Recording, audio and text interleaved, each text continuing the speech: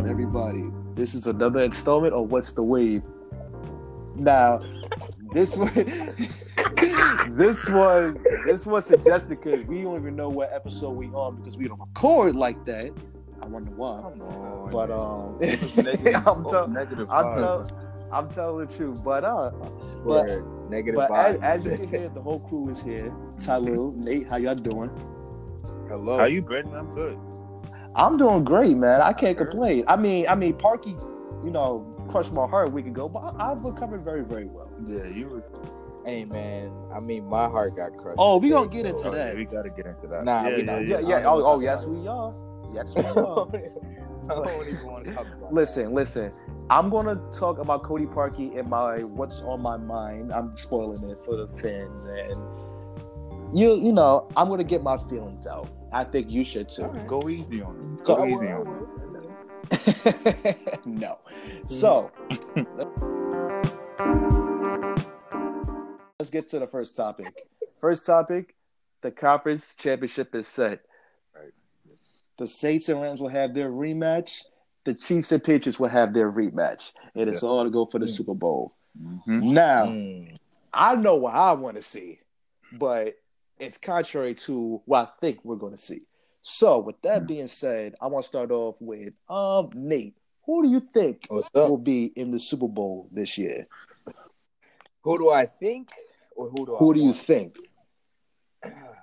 I think the Saints and the Patriots are gonna play. Whoa! Hold on. Didn't you pre-show say the Rams gonna smack the Saints? No. You didn't let me finish. Okay. I think the Saints are only because of the way they beat us today. I kind of figured their defense and the way Drew Brees is just when he has the ball going towards the middle of the field, he's literally unstoppable. Like it's not. We had no answer for that. None. We intercepted him one time, and that was it. And it was a very good pick by Creval LeBlanc, a former Chicago Bear. It was a good pick, but the only problem is we couldn't stay consistent with that. He tired out our entire defense in the third quarter. And literally that drive, we were just done. We were gassed. Now, that's who I think is going to go. Who I want to be in the Super Bowl, definitely I want the Rams and the Patriots. And I want the Rams to blow the Patriots out. Like, I don't even want them to score. That's how bad I want it. I wouldn't mind that considering what happened. And I believe it was 2001, Adam Vinatieri kicking the field goal to crush the Rams and their dreams of winning their second Super Bowl in 3 years. Mm-hmm. Yeah, that is so bad. And one thing about that game is they were heavily favored. And I think with this game, with the Rams and Patriots, I believe that we have two teams are basically the same. High-power offenses, defenses, much maligned. Now, I'm gonna let Tyloo go after me, but who I think will be in the Super Bowl. So, I told my friends that I think the Chargers have a great chance to beat the Patriots, and throughout the season, I was consistently saying that there is no way on God's green earth that the Patriots will make it back to the Super Bowl. Because this is like, if you look at the past teams, you look at this year's team, it is a huge difference in just execution. Brady's not the same. Gronk is probably on a brink of retirement, and the defense is just not the same. But who do they have on the sideline that no other team does? A Hall of Fame coach and probably someone you would call the greatest of all time.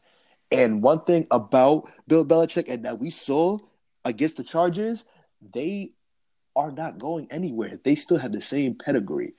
Now, with that alone, I have to go with the Patriots in the AFC. Now, the NFC, I had to go back and forth with because the Saints and Rams like it's a pick'em game. Like literally, there's no team. There's no right. Yeah, there's no right or wrong answer. And what impressed me about the Rams. When they were getting blown out in the first half of the first game, they came back. But one thing that concerns me for the Rams is that secondary. And you would think that, okay, they have Marcus Peters, they have Aqib Talib. You would They literally have one of the best secondary. You would think that, but this Marcus Peters, the same dude, got torched for 212 against Michael Thomas, and he's the same guy that said, "I hope Sean Payton keep talking that bleep because we gonna see him again." Now, I want to see the Rams fight back. I want to see what they can do. And with that being said, you know it's really hard in sports to beat a team in the regular season and then beat them again in the postseason. So with that being said, I think we're going to see a repeat of the 2001 Super Bowl. We're going to see the Patriots and the Rams. Now, this goes without saying, and this is not me being a Patriot hater because I love Tom Brady. He's a Michigan man. I always got to show respect. But I believe that the Chiefs would be the way more exciting opponent to match either the Rams or the Saints. That would be a high-flying Super Bowl. It would be just like last year's Super Bowl. Points. And to be honest, we're in that point of football where we just want to see a lot of scoring and not much defense. Because Super Bowl is a casual fans game, and we want to see just a whole lot of hoopla going on. So that's why I stand. Tyler, where do you stand? Well, a couple of things. For one, I understand what you're saying about casual games, Super Bowl being casual game, want to see high scoring, but I'm not one of those people. I don't really like this whole shootout, gun 'em, back and forth scoring. So with that being said, I think that this year, AFC is going to be the Patriots, and the NFC, I'm going to go with the Saints. You said the Rams and the Saints were kind of neck and neck, which is true offensively, but I think on the defensive side, the Saints they're better. They have a better defense than the Rams. Before you go further, one thing that is very similar about the Rams and the Saints, their defense may not be top notch, but when they need a big play, they get a big play. True. Now go ahead. True, but that Saints defense has been dominant all year. You've seen it against the Eagles, and I think that's going to be the matchup. But who I would want, I don't want to keep seeing the Patriots in the Super Bowl. I'm one of those people that I like to see variety. I would want Mahomes against the Saints, even though, like I said, there's going to be like a shootout type game, and I don't really like that. Mm-hmm. But I'm going to go with the Patriots and the Saints. Now, one thing I want to ask y'all because I am guilty of this. I picked the Colts to beat the Chiefs over the weekend because I thought Andrew Luck was going to tap the defense, but one thing I saw from the Chiefs was a defensive performance. They actually came out and just stifled Andrew Luck, stifled Marlon Mack. T.Y. Hilton had nothing against the Chiefs defense. Mm-hmm. Now, one thing I do not want to do is get caught up in that and believe that would be the case against the Patriots. But one thing that the Chiefs need to do is look at that film against with the Patriots and the Chargers. They have to stop the run. They have not only stop the run, but you cannot play relaxed defense on receivers for the Patriots. The Chargers. Their first two drives, or even the first three drives, or you can even say the whole first half because that's where all the fireworks happen for the Patriots. Right. They played soft coverage the entire time. And when you see guys like Tom Brady or Nick Foles, because the way Tom Brady played against the Chargers is how Nick Foles kind of played against the Bears because he was doing these short intermediate routes. The Bears were playing soft coverage on the receivers. So with that being said, he got the ball out quick and he was getting some yardage off of that. The Chiefs need to watch that film and say, this is not going to happen. We're going to press these receivers. We're going to get all up in their grill, and we're going to try to pressure the quarterback. Because that's one thing the Chiefs did very well with Andrew Luck. Because the Colts offensive line, it's not the one with Chuck Pagano's guys had. This offensive line is much improved, and the Chiefs really, really, really gave the Colts the work on the offensive line. In the trenches. So that's the key for the Chiefs. Yeah. Are they going to do that is the big question because honestly, you don't know it. Like some teams, you just don't know. Like it's common knowledge that you don't play soft coverage against Tom Brady because he's going to get the ball out. He doesn't have the arm strength to go deep. Yeah. So, you had to pick your poison. And honestly, the poison I would want is the one to at least attempt to get beat instead of the latter. Yeah. I mean, this is if I don't mean to cut you off, but my thing is, when you're playing the Patriots and you know that you cannot play relaxed defense on any of the wide especially Edelman. Just think about Julian Edelman today. Literally, he just passed Reggie Wayne for the second most receptions in the NFL playoffs. Mm-hmm. So the playoffs isn't even over, right? So he's already in go mode. He's already on beast mode. He's trying to break more records. He's trying to win another championship. So my thing is, you can't even focus just on Julian Edelman because their wide receiver game is so packed. What can you do? You have to stop the run. You have to stop the throw. You have to stop Brady and everything. So pretty much they have to play a perfect game, if we're being honest. Yeah, they have to play a perfect game against the best coach we've ever seen. And one thing that I would say, and I might maybe go on a limb here, but Sony Michel and James White. And one thing about James White, do you really hear about him in the regular season? It seems like every postseason you just hear about him. He's just doing something. Yeah, it's just in the postseason, but they always do that. Yeah, and one thing I will say, and stopping one is imperative because when the Chargers have a very, very good front, the Patriots made them look like amateurs today. Yeah. It was that bad. Yeah, so stopping and run is imperative. Justin Houston has to be in that middle. And I know Justin Houston's been waiting for this because this is a guy. He's considered one of the best linebackers of this decade. He has not won a playoff game until the Chiefs defeated the Colts. This is a game he needs to show up and be that man. He needs this. This is the most important game in Justin Houston's career. But I'm gonna drift away from the playoffs. I actually want to ask Nate a question. With the performance of Nick Foles late in the regular season and in the first two rounds, what do you do about the quarterback situation since Nick Foles is a free agent after the season? Well, better question. Now, do you even think that y'all have a quarterback situation in Philly? What? We have a really bad quarterback situation. Okay, so that means we don't even know who to start. So that means you're doubting Wentz as the future. No, I'm never doubting any of my quarterbacks or any of my teammates. Literally, I feel as though it's not that we have a quarterback situation to where we don't have good quarterbacks.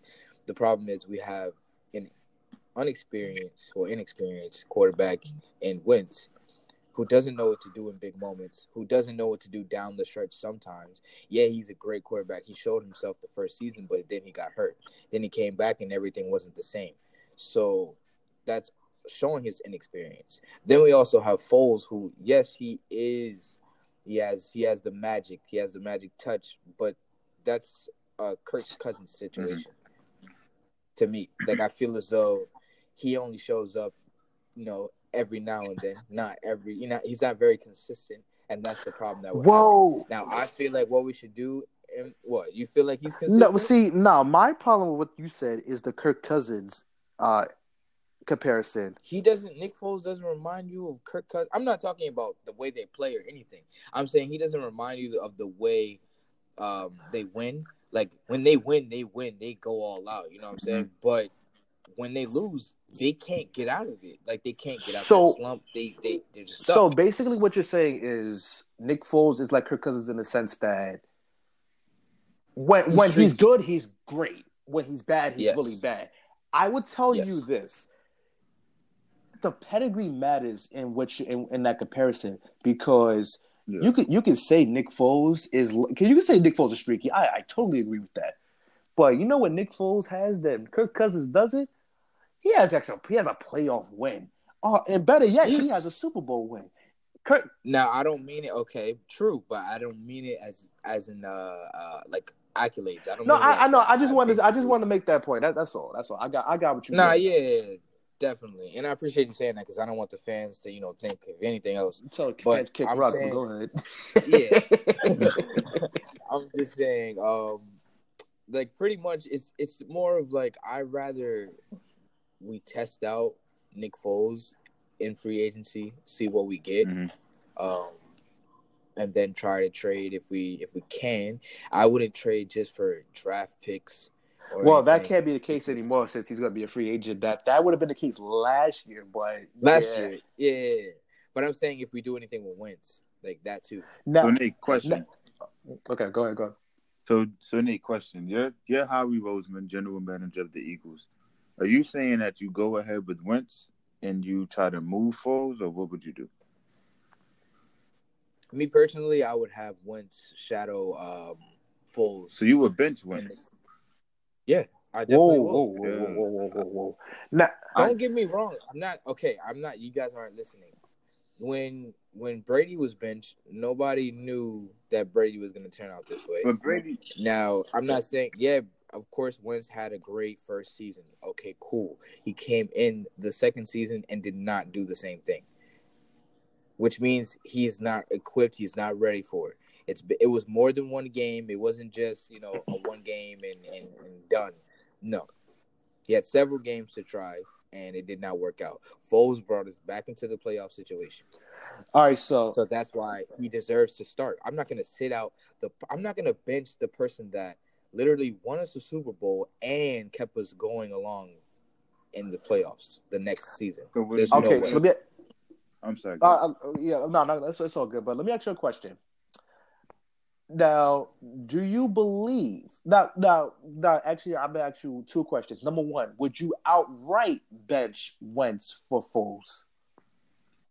No. Okay, so that basically answers my second question because I believe that if you are going to have what you call a quarterback controversy, I believe you need to get the best out of the two, which means you need to have to compete in the preseason. Because if we're being like honest, Carson Wentz has to separate himself from Nick Foles because we are seeing the difference between the offenses when both quarterbacks are on the field. And what team does better when Nick Foles is on? Exactly. Yes, right? Absolutely. Yeah. But that's the thing. It's not a consistent thing because it's a small sample size. Regardless if he won the Super Bowl or not, we saw Carson Wentz at least put the Eagles in contention because let's be real, this season, of course, but this season it wasn't all his fault because remember because when the defense had its injuries, it was terrible because you saw the first time. When the Eagles played the Saints, they got blown out, and it took time for the defense to gel. So that alone, helps Carson Wentz's case to be the starter. But this is the problem. This is the problem that I'm having right now, right? So Wentz is obviously going to be the better choice in the long run because we know Wentz is good. Nobody's saying that Wentz is trash. But what I'm trying to explain is that Wentz right now he's not equipped. We're trying to win another Super Bowl. We just got there. So we're not trying to go a step backwards and go into rebuilding mode. We don't need to rebuild. Like, we don't need to do none of that. Absolutely, I agree. When we're all healthy, we're honestly one of the greatest teams in the league. Not saying I say a top 5 team. That's fair. We're definitely a top 5 team. We're definitely a contender. We're definitely a championship contending team. So there's no way that I'm going to sit out somebody who won us a Super Bowl. Like, he deserves the starting spot. That doesn't mean he needs to stay there for the remaining of the season, but that means that he deserves that starting spot when the season starts next year, if we decide to keep him or if he decides to stay. But my thing is, I rather Wentz 5 years from now. Of course. Now, because I know Wentz is going to. And one thing that I am fearful of, some team is going to be a fool and give Foles a big contract. And I say a fool because you have to look. I don't have the numbers in front of me, but you have to look. When he was on the Chiefs, Doug Peterson was the offensive coordinator. Yeah. And we saw when he came in for Alex Smith for a couple of games because Alex Smith got a concussion that year. I forgot what year it was, but he got a concussion. Mhm. And what happened was he came in, he did his job. Mhm. Foles was about to retire from football. Peterson brought him back for a reason because their comfortability with each other, it shows when they're on the field, when Foles is on the field. Mm-hmm. Now, who's to say that if Foles gets a big contract somewhere, he can do the same thing that he's doing in Philly? And basically, that's my way of saying it is very, very, very possible that Foles is a system quarterback. Right. Okay, so this is my problem, right? I know exactly what you're talking about. You're talking about that was 2016 when Alex Smith got the concussion. Foles definitely did his thing. I'm not gonna take that away from him, but you gotta understand that he's old. Exactly. Like, he's old. Exactly. He's 29. That's my problem. He's not ancient. He's not not ancient old, history, but like, but not he doesn't. He's not gonna. It's gonna be hard to give him a 5-year max contract because in the next 3 years, who knows? Exactly, and you have to be careful with quarterbacks because AJ McCarron got a good contract in the old season. 2 years ago, Mike Glennon got $30 million from the Bears. Now they granted his those were bad signings though. Yeah, they were bad signings, but that's what the market demanding for quarterbacks was, and you're going to see that with Teddy Bridgewater. And not to say Teddy Bridgewater is a bad quarterback, but is he going to be worth the big money he's going to get? Probably not. Because we saw him in the last game with the Saints. He didn't look good. And this is a guy that hasn't played much football ever since coming back from that catastrophic knee injury. So teams have to be aware of who they're getting when they get Teddy Bridgewater or even Nick Foles for that matter. Right. Here's the thing, right? Mm-hmm. I'm not disagreeing with you, Brandon, when you say that Foles is a systems quarterback and he benefits from being with Doug Peterson. Right. But I think that adds to the case that it might be a better fit to keep Foles over Wentz. Hear me out, right? Uh-huh. We said that Peterson kind of resurrected Foles when he was with the Chiefs. Mm-hmm. He contemplated retirement, and then Peterson brought him to the Eagles. Mm-hmm. When you look at the Eagles play, when Foles is on the center and as Wentz, they're better efficiently with Foles. Now, they are. Wentz is a great young quarterback. He has all the athleticism, the arm strength, and all of those things that you would want in a young quarterback. But I'm saying maybe for this system, for this Doug Peterson team, he might not be as good as a fit as Foles. You know, and it's interesting because I wonder because one thing I watched Wentz this season, and one thing I noticed about him, he held the ball longer than than usual. I wonder if that's him being gun shy because of his injury, and he's not fully back because I believe he was rushed back.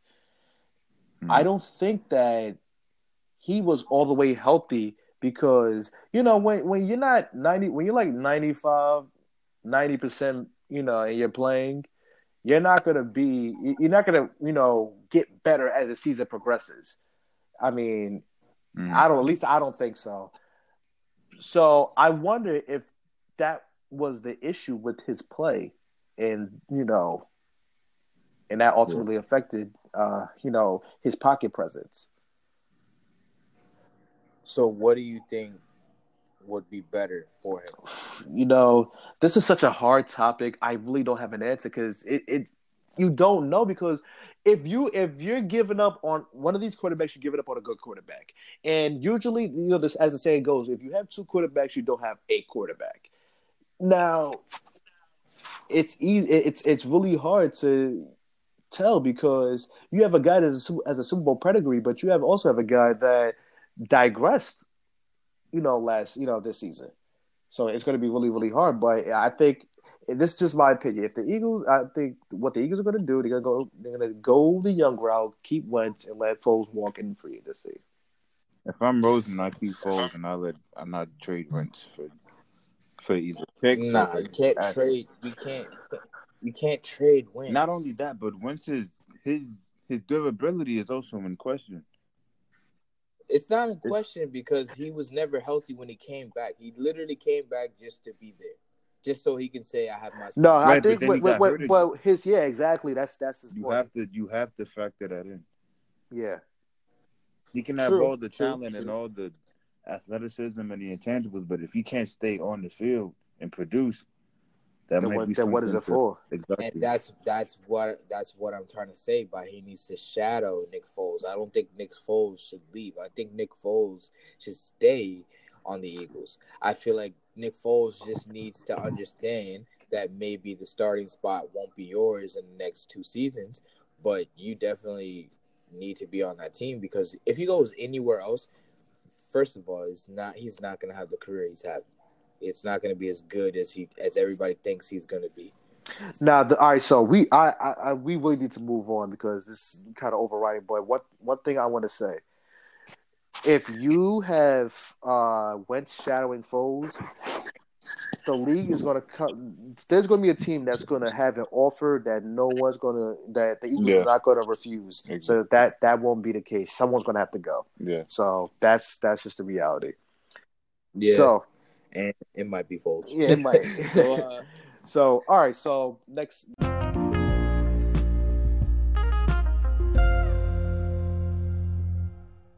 topic. Antonio Brown may not be a Steeler in 2019-2020. Yeah. And it all stems from an altercation alleged with Ben Roethlisberger during Week 17 preparation, and he was inactive for Week 17, walked out, had conversations with James Harrison, Chad Johnson, this, that, and the third. He's done a lot. Mm-hmm. And to be honest, the whole situation is ugly. So, I want to know, Tyler, I want you to go first. Okay. We know Antonio Brown looks bad in this situation, but do you believe that he is solely to blame for the Steelers' dysfunction? Oh, hell no. You can't blame AB for all of this. You have to give Ben Roethlisberger some of the blame. And here's why. He has a lot of it. A lot in my of opinion, but go ahead. Because him as the quarterback, he's not, let's be honest, he's not, as what it seems, he's not a very good leader. He is a horrible leader. He's a horrible, yeah. He's horrible. You see the things that he says about AB. He kind of shades him. He points fingers. I forgot which game it was, but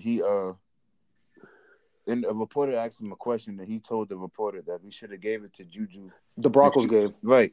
All three times. All three times. He wanted to give it to Juju. Yeah, when you have somebody the caliber of AB, top 2, top 3 wide receiver in the game, and you talk about how you should have passed it to Juju. Granted, Juju is he's great. Solid, he's great. He'll be a number 1 on any team. Anyone's team. Absolutely. But when you have AB and you know that the wide receiver position itself is a diva, narcissistic, kind of braggadocious position, why risk ruining the morale, the chemistry that you have with your number 1 by pointing fingers and playing the blame game? Now, that doesn't mean that AB is not at fault, because AB, he has some fault and some blame. His actions aren't the most mature, but you can't just completely fault him. Even Tomlin has some of the blame too. He does. He let this get out of hand. Even thinking back to last season with the whole Facebook Live thing, just kind of sweeping things under the rug and just letting it go. He added a little fuel to the fire. Instead of putting it out, instead of, putting the end to it, he kind of just let it ride, and now it's a wildfire. Nate, chime in. Please, thank God. Big Ben, let me talk to you. Let me tell you something. You have literally one of the best wide receivers in the league, top 2, top 3, whatever you want top to say. Top 1.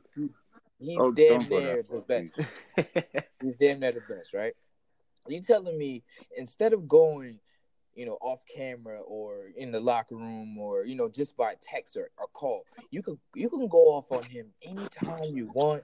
You can say whatever you want, but at the end of the day, that's your brother. That's your teammate. You're supposed to tell him in private a way you feel, not in front of the camera. And you've been doing this your entire career. You've been pointing fingers your entire career. Everybody respects you, but you sometimes don't deserve the respect that you get. Because yes, you're a great quarterback, but sometimes you're a little bit of a jackass. And I love you, man. Like, honestly, like, I do respect your game. Like, I'm not trying to take nothing away from what you do.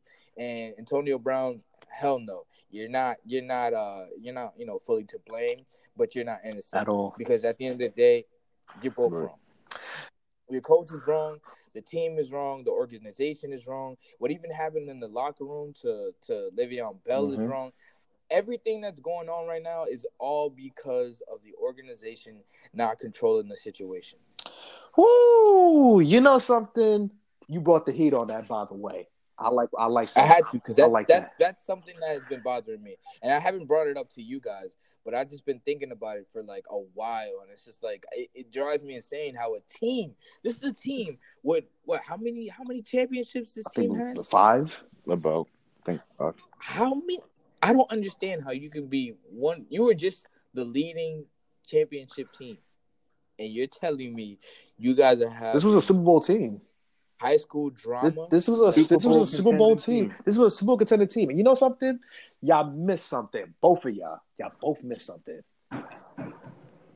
Why do you think all this dysfunction is happening with the Steelers? Where do you think this came from? Le'Veon Bell. Not signing back Le'Veon Bell was the biggest mistake the Steelers could have did. Because let's be real about something. The Steelers respect James Conner, and they respect his story, and they respect his game. They knew there was going to be much of a drop-off because of that. But James Conner is not Le'Veon Bell. And I think that when he didn't sign the contract and players started going through his stuff and all that, that was very divisive.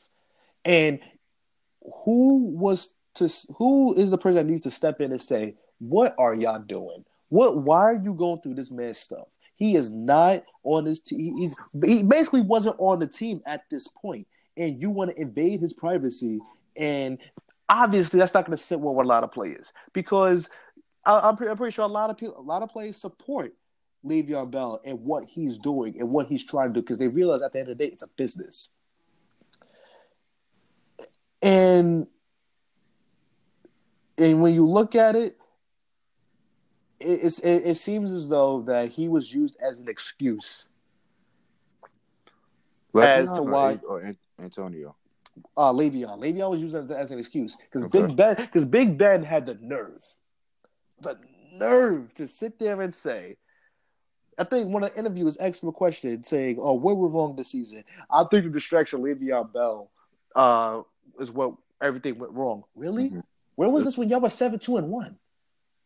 Right. But now, you want to sit there and put the blame on Le'Veon, who's not even on the field. He's been quiet for most of this. He hasn't said anything. He may have tweeted out a couple of things, but that's about it. He's not doing anything wrong. He didn't do anything wrong in terms of saying anything, shading the Steelers, all of that. He didn't do any of that. And I just don't get how we talk about Antonio Brown, Devo, all this other stuff. Big Ben had the big enough ego to sit there and say, "I've been in the league for this many years. I have a lot of success. I think I have the right to criticize my players." Fine, you can do that because you're a 2-time Super Bowl winning champion. But you know something else? Yeah, he's the Hall of Fame quarterback. But you know something else? You are the same guy that never holds yourself accountable for when you make mistakes. And not only that, last season he contemplated retirement. Everyone passion. He needs to retire. How do you get from, I don't know if I want to play, I'm nonchalant about it, to now you want to criticize somebody that's been there every game. Exactly. Every game, every year. Great You point. want a point I figure. totally forgot about that. Totally The forgot. nerve. I don't know, But bro. For me, it just annoys me that Ben acts like my thing is, how can you possibly be, top 15 greatest quarterbacks and top still 15. where do you put him? That's a debate for another day. Yeah, that's a debate for another day. This is I'll another get day. back to you. Anyway, I'll get back to you on that one though. Top 15, top 20, whatever you want to call it. The only reason why I give him that is because of his height and the way he plays. But Right. other than that, you're arguably one of the best quarterbacks to play. I'm not saying the greatest, but you're one of the best, and people do look up to you. Do they? Yeah, people, bro. What? People look up to this man every day. Wait. Are you talking about players or fans? No. Fans. Whoa, I don't know about that. Now they don't. Before No, last I season, don't think perhaps. before that. No, I don't No. think so. No. Because Before I remember even getting into arguments with Steelers fans, and all they ever did was bring up Ben. They never talked about of course, because that's a Super Bowl winning quarterback. And you know something? When you win Super Bowls, your transgressions get ignored. You know what I'm talking about. I know. I'm just saying. But I want to talk to you about something because this bothered me a little, and I see a lot of takes of it on Twitter because everybody got an opinion on Twitter, whatever. But Ryan Clark, analyst on ESPN, said that if you give Antonio Brown money, you're going to turn him into a monster. Right. Also said they should be shopping Antonio Brown. Wow. Antonio Brown replied to Ryan Clark, calling him an Uncle Tom. Now, I want to deviate from sports because we're three black men, and I think that this is a conversation we should be having because I don't like all these other people chiming in and having an opinion about this because this is a black thing. I'm just going to call it like it is. So, I want you to where do y'all stand on calling other black men an Uncle Tom? I don't know who you want to go first. I'm gonna just go first. Yeah, you can go first. Ryan Clark, I'm gonna talk to you real quick. You kind of being an Uncle Tom right now, man. It's an insult. Like that's something where we're looking back at history and we're talking about somebody who knows what the problem is. You're one of us and you're literally still the problem. So I understand where Antonio Brown's talking about he's an Uncle Tom because he's another black man in the football league, literally one of the greatest in the football league, and you're trying to tell me that I'm going to turn into a monster just because I'm dancing in the end zone when I score because that's how easy it is for me. And the fans love it, and my teammates love it, and every other player loves it. So I don't understand where he's wrong for getting money or doing anything that he loves to do when he's winning. It's not like he's being a sore loser or anything like that. Every time he loses, he's taking accountability for everything. And he literally deserves the money. So how can he become a monster when he's working for it? How can you call somebody out for doing what you hired them to do? Like I don't get that. That's what my problem is. Tyler, you want to take this one? Here's the thing. In the specific situational conversation, I can't really speak on Ryan Clark and Antonio Brown because they have a personal relationship, they have personal disputes and things like that. So I can't speak on like their personal situation and like if it's right or if it's wrong. Mm-hmm. But in a generalized term, to call another black man an Uncle Tom, that is shaky territory. Because the meaning of Uncle Tom, and we'll be honest here, is a black man that's considered to be excessively obedient to white people Mm-hmm. or someone that's seen as betraying their culture. Mm-hmm. So when you look at Ryan Clark's actions and what he said or how he felt, I don't think it warranted Antonio Brown to call him Uncle Tom. I don't think he betrayed Nah, Antonio or that's where you're betrayed wrong. That's where you're his Wait, wrong. let him culture. finish. Let him finish. Let him finish. Go ahead, Because finish. if you heard Ryan Clark talk on ESPN, he gave a story about Antonio Brown acted during practice squad meetings and how he was the disruption before they gave him the money, right? Mm-hmm. And so I think Ryan Clark was speaking just from a experience point of view. So to attack Ryan Clark's character and say that he's an Uncle Tom, I think that was out of line. To just say that he could have said he doesn't know what's going on, he's not informed enough, but to call him an Uncle Tom, I think that crossed the line. Nate, you can respond, but I want to respond to both of y'all. But go ahead. My thing is, I understand what you're saying, Tyler. Don't get me wrong. Like, I get you. But you have to understand what Antonio Brown is trying to say. Okay. Ryan Clark is on ESPN, wherever network he's on, ESPN. talking, whatever, cool. So he's talking, doing his thing. He's not one to really stick up for us. That's one. Whoa.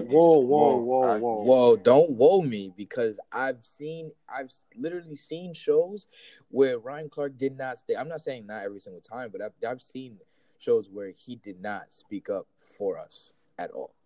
Like I need examples, man. But go on. I got you. But anyway, like I'm saying, there's been times where Antonio Brown has literally done the unthinkable, and you're trying to tell me that he's going to become my problem is, if he's doing what he's supposed to do, what is the problem? Because the fans love it. Everybody loves it. Because some plays are more trouble than they are like useful, and T.O. could tell you that. Okay, but do you? Whoa, that's okay. No. That's not an attack on T.O. But like, yeah. I'm talking about like from a character standpoint. T.O. was a guy that was tumultuous to a lot of people, but to others he was misunderstood. I think it's the same thing with Antonio Brown in this situation. I don't even think it's that far, because he doesn't act like T.O. He doesn't. No. But you got to understand, from a general sense, and from a football perspective, when you think of diva, who do you think of first? T.O. Period. Like that's just how, because we grew up in 1997. We went through the 2000s, and we know all of the wide receiver divas that are out there. T.O. was like the poster child for that. But go ahead. So do you think that Antonio Brown is considered a diva? Yeah, I mean, and this, when I say this is the thing. I don't want you to. You have to remember that football is not the same. First of all, no culture is the same. Ever since Allen Iverson came out, there's no more a stand-up type of. Everybody's flamboyant. Everybody. Okay. I don't care who you talk about. Mm-hmm. Everybody's flamboyant in the league. So if Antonio just so happens to be the most flamboyant because he's the most, he's good, what's the problem? Here's the thing.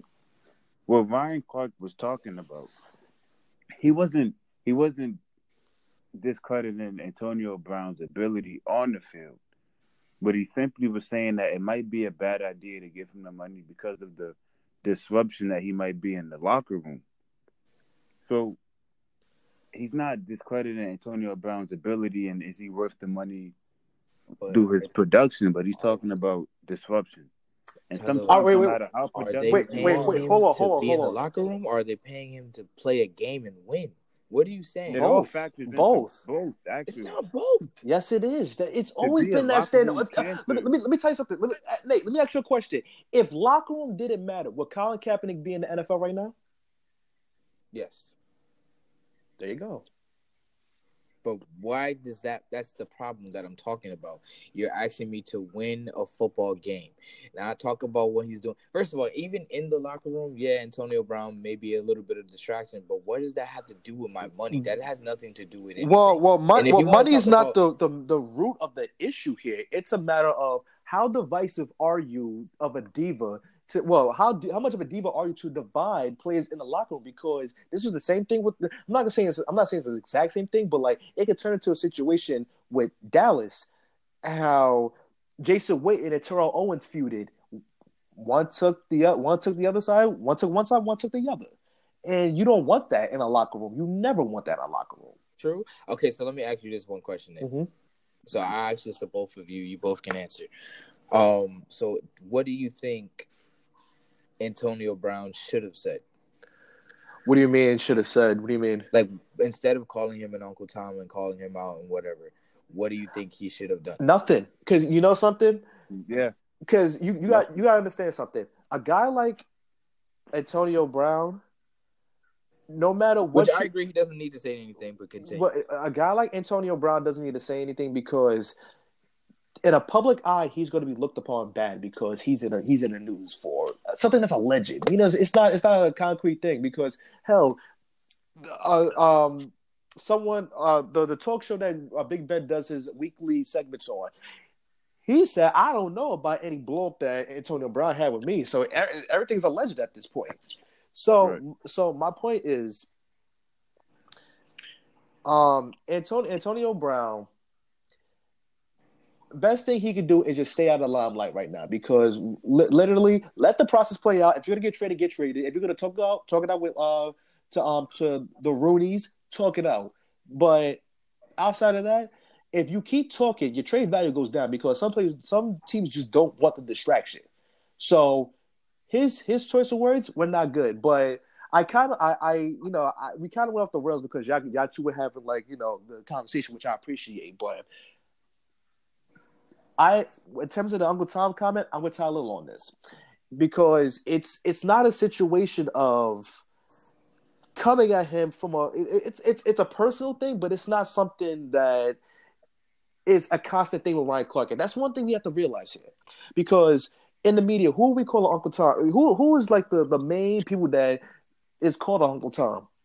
Stephen A. Smith. Stephen A. Smith is the perfect example. Yeah. And we say that because he's not with us all of the time. And maybe that is the case. But patterns matter. You know who we would consider Uncle Tom? Jason Whitlock, because this is a man that always drags down a black athlete. We have seen it for years. But we have to look at patterns here. The pattern with Ryan Clark, it has you can't tell me that he's an Uncle Tom for this because that's not fair on him. That's not fair because there's a lot of people out here. There's a lot of people out here that you can say that about. But him? Nah. Yeah. And you know me. I'm someone I don't play. Okay, I will say someone's an Uncle Tom if I believe they are an Uncle Tom. Mm-hmm. And one thing I will say about Ryan Clark, and I've watched him for years because he's been on ESPN since the Fight Cut was around. He had that. I've watched him for years. I've watched Stephen A. for years. And one thing that we had to recognize, we can't be locked up in everything. Accountability needs to be held because if there's no accountability, there's no learning process. And it's just a matter of how you go about it. Ryan Clark didn't go about it in a bad way. He was telling a personal story. And that's basically what it is at the end of the day. It's not anything, greatly personal. But that's just my opinion. I mean, I agree with what you're saying. I do feel as though, at the end of the day, Antonio Brown didn't need to say anything. He didn't. He didn't need to say anything. But I feel as though I understand where Antonio Brown is. Yeah, because it's like you're a fellow brother, you literally and figuratively, and you calling me out like this when we won together, we fought with each other, literally, and on the field. I get it, but. That's literally why he's calling him. But at the same time, I don't think this is the thing. I don't think you guys aren't getting what he's really saying. Like, he's not saying a race. Like, I don't think it's a race thing or just it's not. A race thing. He's trying to say that you are. You're black. You're a brother. You're my brother. At that, we won together, and on the field, you had my back. But behind or off the field, you're bashing me. So that's basically a snake. It's not anything, that's basically a snake. It's not Uncle Tom. But that's an Uncle Tom. He can say that's an Uncle Tom because you were my teammate. You were one of us, and now that you're not one of us, or now that you strayed away and retired, whatever you want to call it, you talk a little bit different sometimes, and that's what he's trying to say. He's like, you're not always on my side, even though you just were. You know what I'm saying? But see that's one of the problems, and I don't want to come off as as that guy, but like we can't condone everything the Black community does, because if we do that, then that's not progressive.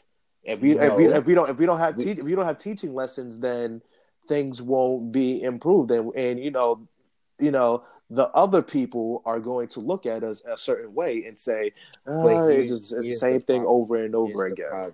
Here's the problem, bro. And we can get off this topic after this because we can go on for days. Mm-hmm. But this is the issue that Antonio Brown is saying. He understands. I think he understands what Ryan Clark is saying, because I get what Ryan Clark is saying. Yeah, cool. You're a distraction. But if you know I'm a distraction and you have all these stories, why are you telling my stories or our stories in the limelight or wherever like that? You can just text me, or you can literally just, you can talk to me or call me or come to a practice or say something to me. Why would you tell the whole story? That's a good point. And then that's because what he's trying to say. He's an analyst, but they have contact though. That's the thing. I get what Nate's saying. They have contact with each other. So he didn't have to go on. I think that's where you two have been mixed up. If you listen to Ryan Clark, him and Antonio Brown aren't friends.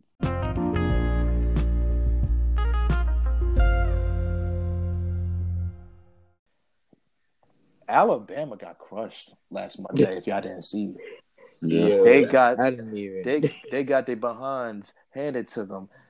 It's the Drake curse. I ain't gonna hold it absolutely is. but you know something? You know what else?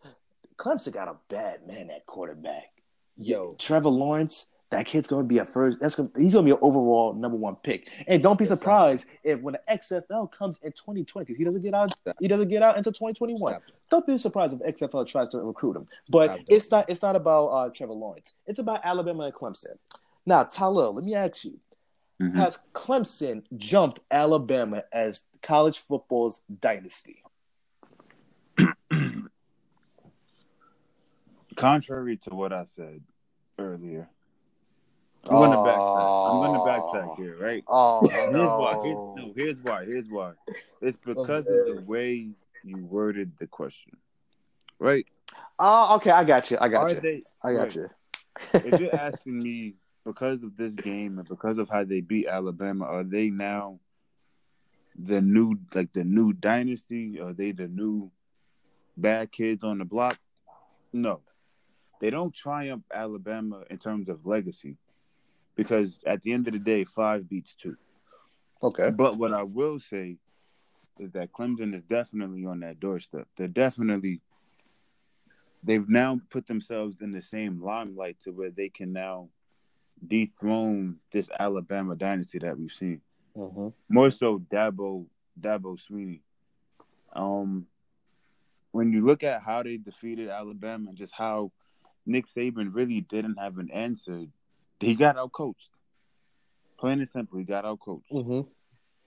And it seemed almost like Nick Saban kind of panicked a little bit. Like absolutely, he had the 4th and 6, and he tried to go. Everybody knew that. I couldn't believe he went for it. I couldn't believe it. I couldn't believe it either. Like, everyone in the stadium knew, the defense knew, they knew it was going to be a fake. And for him to run that, it just showed cracks in the armor. I won't say that Alabama is completely dethroned, but it was definitely a chink in the armor for Nick Saban and Crimson Tide. I totally agree. But you know something? I'm gonna do you one better. Okay. I'm not ready to elect Clemson as the next dynasty. You want to know why? Mm-hmm. And this is going to go out on a little bit of a limb, because this is a team that just lost their bowl game when people said they should be in a college football playoff. Mm-hmm. The Georgia Bulldogs are coming The Georgia Bulldogs are being coached by Kirby Smart, who is one of the best coaches in college football already. Now, they lost the conference championship to Alabama. Granted, they lost, but one thing about them, they recruit very, very well. The defense is always good. They always have good running backs. If you haven't noticed, Georgia always has good running backs. They do. They do. And Jake Fromm has to win a national championship this year, because if he doesn't, then the window might close for Georgia. But it depends on how Kirby Smart recruits, because from at this point he's done very, very well. But they're on a doorstep, but I do think Clemson is on its way. Clemson could mess around and win the next 2 national championships, all because of the man that's at quarterback. Trevor Lawrence, I'm going to go out and say this. Trevor Lawrence is, because I've been alive, since 1997. I didn't see Peyton Manning, and I know he was the greatest quarterback prospect ever, to a lot of people. Yeah. The best quarterback prospect I've seen in my time of living is Andrew Luck. He might be better than Andrew Luck. Might? Might. I'm gonna give him, because I don't want to jump to conclusion, because he's a true freshman. Because it could be a Matt Barkley situation where this dude was slated to be the next big thing, but where he is right now. He played one game with the Bills. He beat the Jets, but that's besides the point. But really? My point is there's a lot of growing for Lawrence to do. And it's very, very possible that it could be a drop-off in his game. So we can't really prematurely coordinate them as the next dynasty in college football. You can never count – Alabama's like the Patriots. You can never count them out. If you do, you're a fool if you do. So that being said, Clemson's on its way. Georgia's on its way. But I also do believe Alabama is still top dog, and they're going to prove it year and year and year. As long as Nick Saban's there, they're going to be the top dog. I just wanna chime into what you said about Georgia. Mm-hmm. Georgia is on the rise. Not even on the rise. They've been on the rise. Mm-hmm. I saw the game against UMass where they scored 66 points, and that I was just staring at the TV like confused. I hate to burst your bubble, but my brother, it's UMass. Yeah. Whatever you want to say, bro. It does not matter. Georgia beat them 66, so it does not matter. Go ahead, man. Their name was erased from the scoreboard at that point. So at the end of the day, rise. But I'm gonna tell you this right now, Clemson, I feel as though not the legacy, like Tyler was saying. Mm-hmm. The legacy will never, ever be tarnished because Nick Saban, come on, bro. But I feel like Alabama is going on a decline, and Clemson is just so happening to be, on the rise. And I feel like they'll take over the next 5 years because now that they're winning more often and they're being, they're showing up the best team and the best coach that we've seen so far, or in our generation, come on. I don't really think that I don't want to knock Clemson. I'm tired of people trying to hold on to these legacies. Right. We need to give the people that deserves it right now and give them not the crown, but we need to give them some notice. We need to tell them that, yo, you keep going, bro. You could be the best. Right. And that's how I feel like Clemson's going right now. That's not even my team. You guys know I'm a Notre Dame fan. How you feel about that? I don't stop. All right, stop. My bad. Stop it right now. I already have enough Eagles loss, postpartum disorder. I don't want to talk about anything. But yeah, I feel like Clemson is definitely going to rise, and I feel like we should let go of Alabama's legacy because at the end of the day, yeah, it's not going to be touched for a while, but Clemson, you never know. And if Sunshine just so happens to wants to stay another year, they're winning again. Right. Two things, right? Mm-hmm. Real quick, Brandon. He had the little quick dig about how he beat the Jets. That's all fine, but let's not forget that 2016 game where he threw 5 interceptions.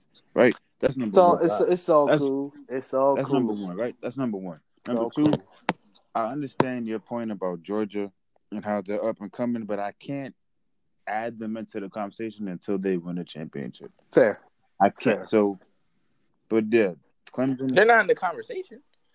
He They're up was and just trying to say, Yeah. they're They're on the but rise. I can't put them in that. I can't put them in that same bubble as Clemson and Alabama until they actually win a championship. So wait, Then we before you go further, let me ask you a question. Okay. If you were to pick a third team that's on the rise, who would you pick? That's hard. To me, it's between Georgia and Notre Dame. Notre Dame? Oh my God! I like Notre Dame. Hey, listen, man. Y'all gonna make me do something that is going to kill me inside. You're Why do gonna you not pick. like Notre Dame? If you about to say something, You're crazy, gonna pick Notre Dame over Ohio State? What? I mean, I know Urban left, but the dude that's taking over for him can coach some offense. They got Justin Fields from Georgia, who is a stud. I'm scared of. He frightens me. Okay, but Ohio State knows how to recruit. They do it every single season. Urban Meyer. The Ohio State's pedigree alone will get them to get recruits.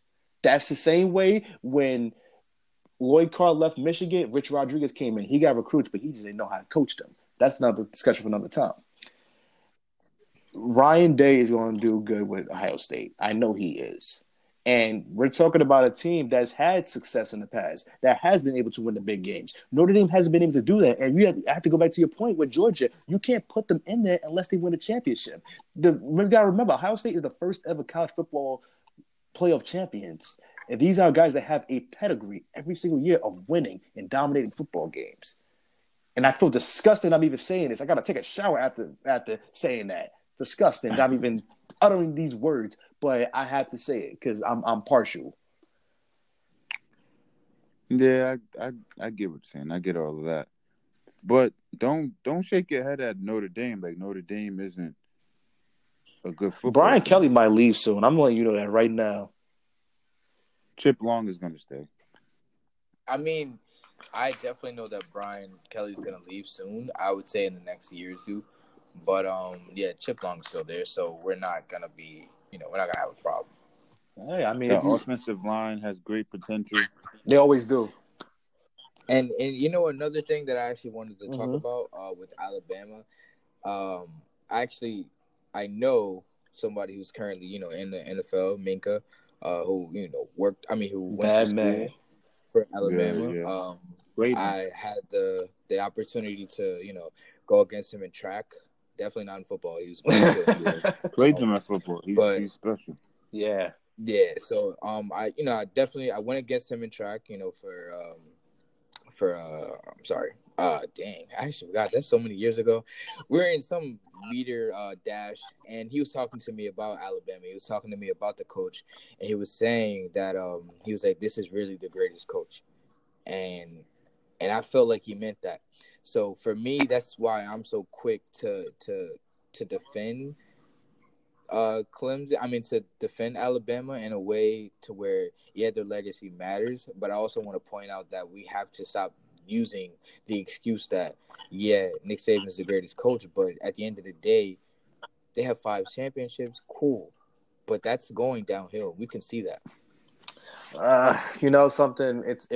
It's the pedigree that gets me. I understand you just were on the diatribe about the pedigree, but as long as they keep recruiting, as long as Nick Saban's the coach, they ain't going nowhere. You don't know that because look at literally what you just said. They ran the play when everybody knew that. Listen, that was a panic play. You don't see that over from Nick Saban. I get it. Exactly. I know what you're trying to say. That is the sign of the decline coming.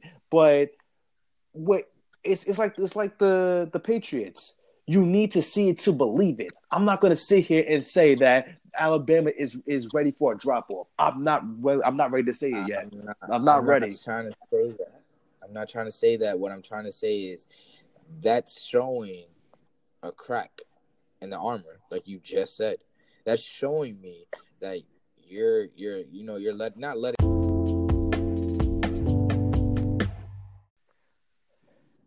Yes, sir. So, fellas, it's time for what's on your mind. So, Tyler, what's on your mind?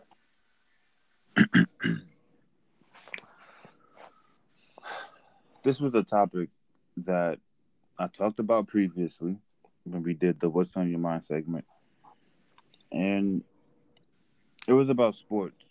It was mostly sports focused, where I talked about social media and the dangers of social media and how people should watch what they say. And then we even talked a little bit about how there's a lot of journalists and reporters and just people on social media that try to find people at their highest moment, and they'll dig and dig and dig and dig to try and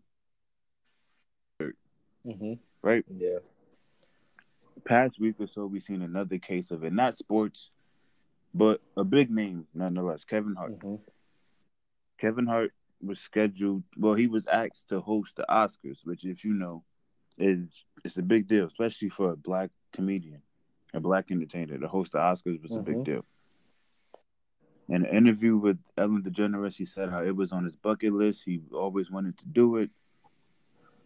So when the news came out that he was offered the chance, he was going to jump at it. 24 hours later, all of these old tweets surfaced about him and these homophobic, homophobic tweets that he said, probably with derogatory language. And even in some of his previous stand-up, where he would use like derogatory words that he apologized for years ago, right? But yet somehow they resurface, and now with all of this controversy and things going on, he was not forced, but he was kind of he had to turn down hosting the Oscars. And my point is that at some point in time, this has to stop. Where if somebody's on that high mountaintop and they accomplished something great or about to, why dig to try to find something on them to try to bring them back down to whatever position that you feel like they should be? I feel like this digging and this scavenger hunt for dirt has to stop from journalists and from people in the media. Tyler, I couldn't agree with you more. And it's I talked about this with Josh Hader, and I defended people doing it because I think people have the right to know if people have a certain background, and obviously that's not not to say that that's the person who they are now, because that'd be unfair to say because we don't know that. Right. But at this point, it is getting absolutely ridiculous.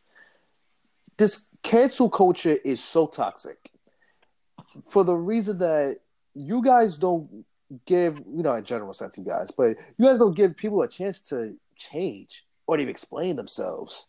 Y'all just so quick to say, "Oh, you're a bad person. You said this. You said that." I'm sorry. Are you perfect? Have you said the right things all the time? And think about this. Exactly. It doesn't have to be a social media thing. It could be a personal thing. You have said some bad things in your lifetime. So is that the insecurity that you project onto other people to try and ruin their lives? Is that what's going on here? I mean, come on, this is ridiculous. And honestly, if I'm Kevin Hart, I would apologize and just be that's it. Because I've said what I said, I made my mistakes, I apologize. What more do you want from me? Go kick rocks. Right. Nate, go ahead. And not only that, he apologized years ago. There were interviews and things where he apologized for the stuff years ago, and now it's coming back up as exactly that's the point that doesn't make sense to me. This is stuff he already apologized for. He got past, and he's done charitable stuff for the at that it's a tongue twister. It's a tongue twister. Yeah, it is. He's done things he's done charitable things, and now it's coming back up as if it's new, which is 10 years ago, more than that. You know something? You must be a real dweeb to sit on your to research 10 years of tweets. Come on! What are you doing with your life? It's crazy. But this is the thing. I don't even think that they're doing that just to dig up old dirt. I feel like they've been doing this for every celebrity or everybody. I feel like that's just the new trend, and that's the sad part about social media is that people can literally destroy your life and destroy everything that you've done just because you either said something wrong, which in most cases or some cases, if you did say something like terribly wrong, that there's consequences for that no matter what. But not to make excuses for Kevin Hart, but Kevin Hart is a comedian, man. Let comedians do their work. Yeah, Exactly. This isn't him just going out saying, "Yo." First of all, this is another thing. This is his kids, right? He's not going around saying, "Yo, I hate, gay people.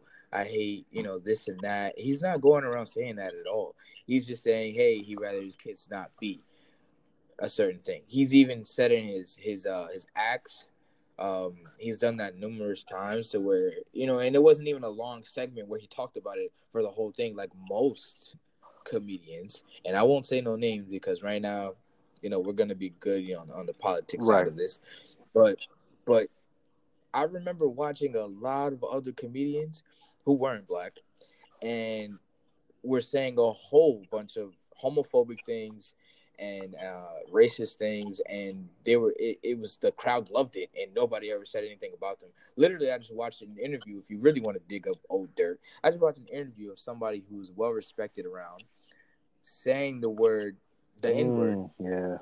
And while another black person was in the interview, and nobody ever questioned anything. Everybody just thought it was a big joke.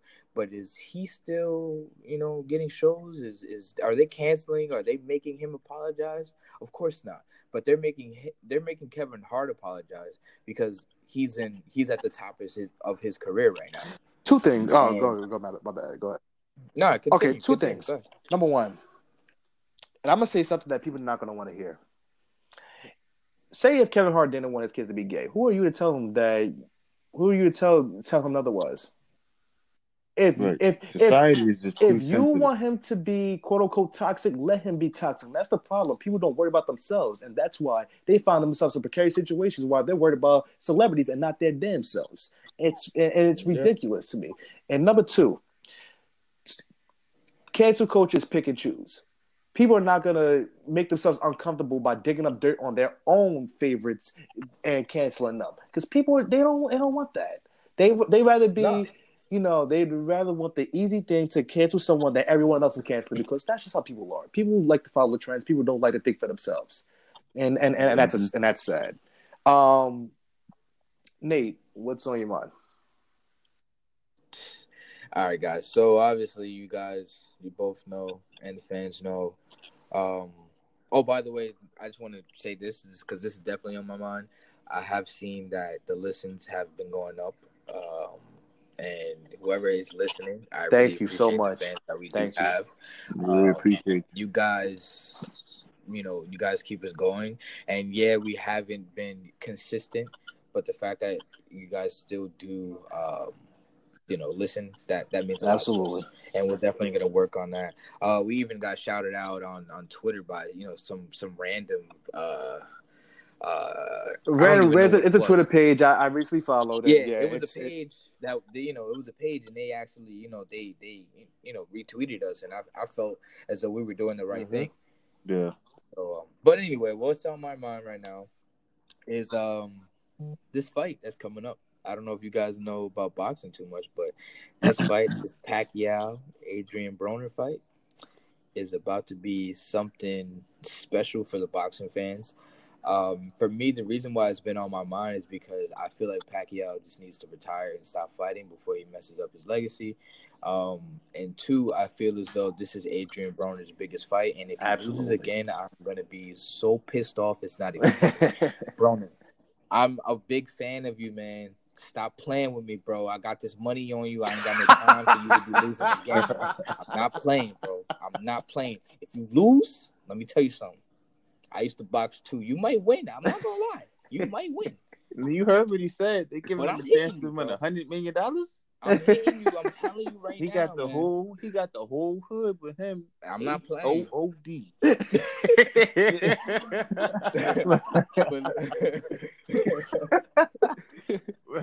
but on a serious note, I feel like this fight is definitely gonna be big.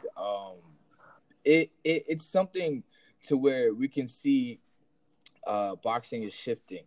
Well, it has shifted, I can say, because Pacquiao, yeah, he's one of the last greats that we all know. Literally, he's undeniable. You can see him right now. You know that's Pacquiao, and you know he will punch you dead in your face, and you will fall Absolutely. to the floor. So literally, the world is shifting. The new guys are coming in. Adrian Broner, this is your time, man. Prove it. That's what I just want to say. Prove it, bro.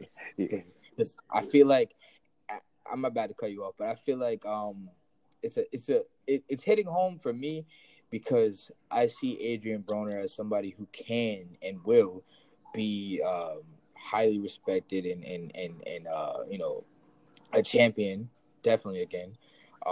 And I feel like Broner just doesn't get the respect because of how he lost to Maidana and because of his depression and because of him, his flamboyant ways. I feel like a lot of people try to put him in the same bubble as how Floyd was, but Floyd just kept winning and winning and winning. So you couldn't say anything about him.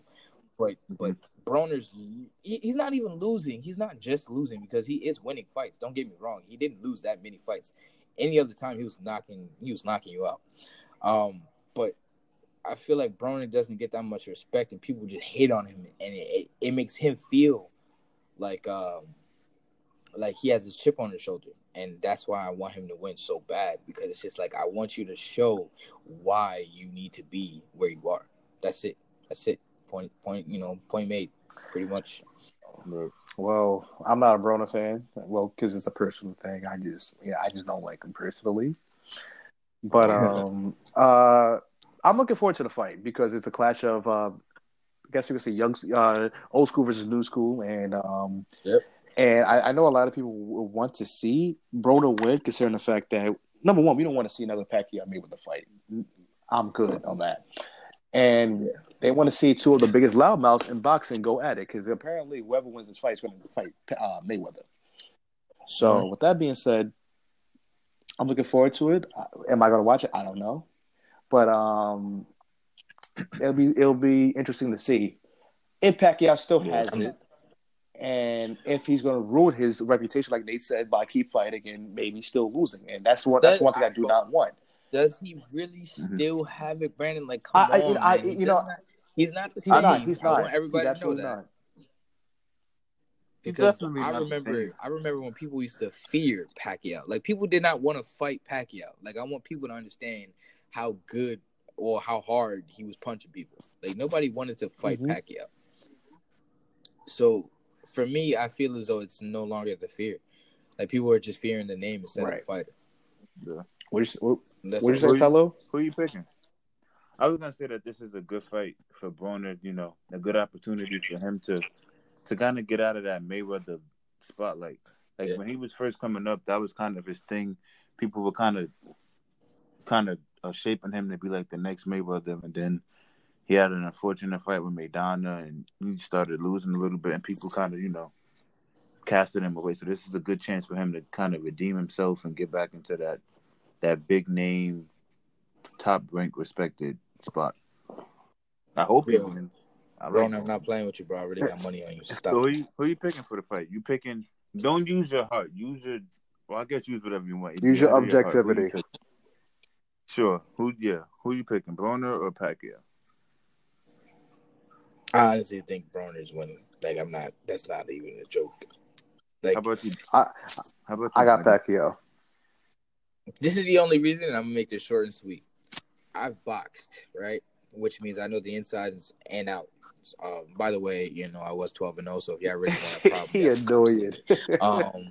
So yeah, I box. I know the insides and outs. So I'm not the greatest, obviously, but Broner can fight. I don't care what anybody says. I don't care if he does the Philly shell. I don't care what he's doing. If he knows how to fight and he knows how to win. He hits hard. He's faster than Pacquiao. That's number one. He's quicker than Pacquiao, and he has the IQ. It's just sometimes it doesn't always go well. What I think happens is I think he needs another trainer, but that's besides the point. We'll see what happens after this fight. All right. Yeah. I'm going with Garner too, only because I'm from the hood and he got the hood behind him. Big facts. HOO. Big facts. Anyways, what's on your mind, Brandon? I don't like that laugh. The Joker laugh. Ain't quite like the cell laugh that's going on Twitter right now, but I'm getting there. So on last Sunday, I saw the first Chicago Bears playoff game since 2011, and it ended in a double doink by the kicker by the name of Cody Parkey, a kicker that has missed 11 kicks for the season, but the Bears yet did not cut him because of a money issue. And let's be clear about one thing: I was never on a Cody Parkey sympathy train because I think I think he just stinks. It's just that simple. I think he stinks. But then, and he had people, on his side saying it's okay. These things happen. Don't threaten him. Don't do anything like that. But then he goes on Today's Show. You mean to tell me there are guys that play their behinds off and you're going on a sympathy tour? Cody Parkey, what the hell are you doing?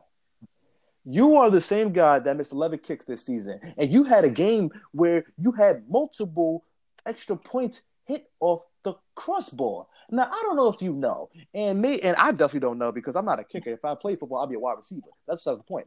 I'm not a kicker, but what I do know, I said what I said. This is the end, bro. Let him go. Yeah. You know that's not true, but go ahead. We gonna touch on that later. I'm gonna get you, but I'm not a kicker, but I do know that the ball's supposed to go through the uprights, not into the goalpost. Now, I just want to point out before you keep going, just know that we tipped that. But continue what you're saying. It didn't do that much for ball hit the. No, it did. It definitely did. But continue what you're saying. All right, so. It's easy to blame Parkey, and I put a lot of blame on him because I think he just absolutely stinks. But the Bears, Ryan Pace probably should be the executive of the year in football for turning this much maligned franchise into a 12-4 team. I think he dropped the ball on this one because you cannot name me a kicker that misses 11 kicks and still keeps his job. And I don't care if it's a money issue or not. You didn't care about the fear of the fans going into the playoffs because one thing the Bears fans feared was the fact that he would be the guy called upon to win us a playoff game, and everyone was at fear with that. So, with that being said, Cody Parkey needs to go in the offseason. There's no way in the world that he can recover from being just abused from Chicago fans. I'm not going to say, he deserved to get abused, but he deserved the criticism that he's gotten. So with that being said, Cody Parkey cannot come back to the Chicago Bears. Ryan Pace needs to find a kicker. And honestly, there's only one kicker that Chicago Bears fans will be pleased with. And that's number 9, Robbie Gould. And if you get him back, you'll be in great graces of Chicago Bears fans because we already love you, Ryan Pace. You've done a hell of a job turning this football team around, but you have to get the kicker position right because it has been an issue ever since Robbie Gould left, and you are the same GM that released him. Go get Robbie Gould, and I don't want to see Cody Parkey back on the Bears next season. So, did you have any sympathy for him? No, not announced. Not announced. Not announced. I mean, you kind of have to at the end of the day, because just because you're having a bad season or a bad, it's not a good stretch for him. But at the end of the day, he is your teammate. He does hit Cole. He does hit him. It's not like he misses all the time. Nate, let me know what kicker keeps his job after missing 11 kicks in a season. I understand. But is that really his fault or is that more? But that's not. Fault? Yeah, no, but you listen to me. I think it's both sides' fault. I absolutely agree with that. That's what I'm saying. You can't blame everything on him because he does do what he's asked to do. Like it's not his fault that he's like, all right, man, you gotta go outside and kick the ball 55 yards. Like that's hard, man. You can't I know it's hard, but there are kickers out there that can do it. There's not kickers out there that will miss 11 kicks in the season and repeatedly hit the crossbar. That's all I'm saying. Right. It's. And you can't blame me for not having sympathy because at this point, I don't give a damn about feelings. I care about winning playoff games. I want to be in the Super Bowl within the next 5 years because that's our window.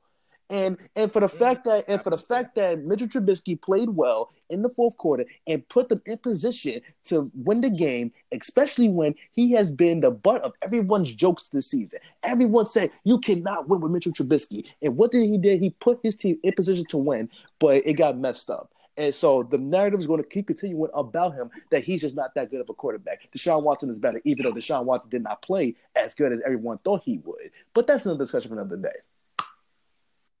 So you're just gonna keep missing the point that the kick was tipped. But matter of fact, I do want to ask two questions real quick. Just two questions. Because you did bring up that you said the Bears did make the best turnaround. I just want to ask two questions. One, what the hell happened to the Cardinals? Why are they 3-13?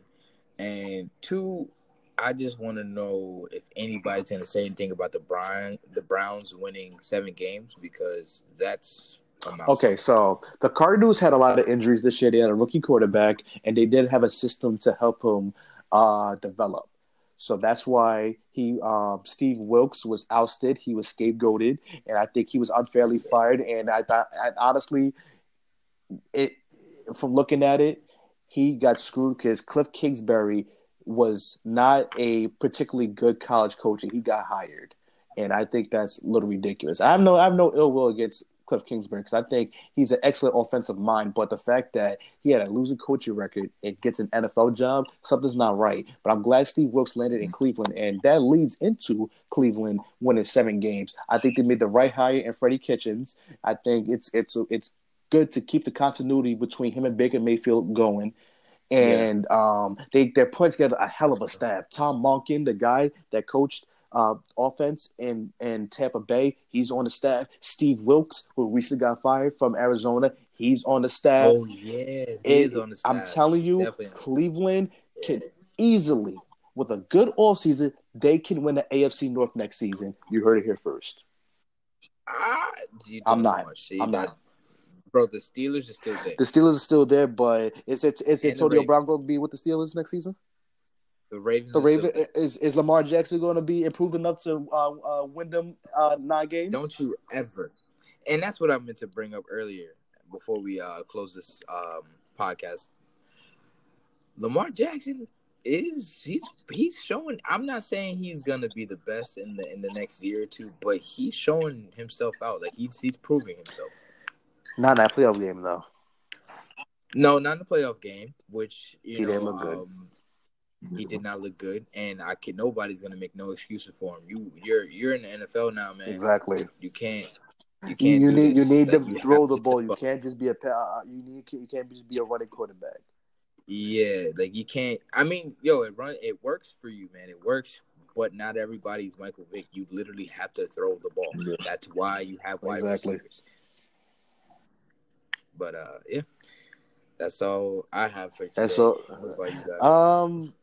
Yeah, that's all we have for today. I mean, I hope that we could consistently do this on Sundays.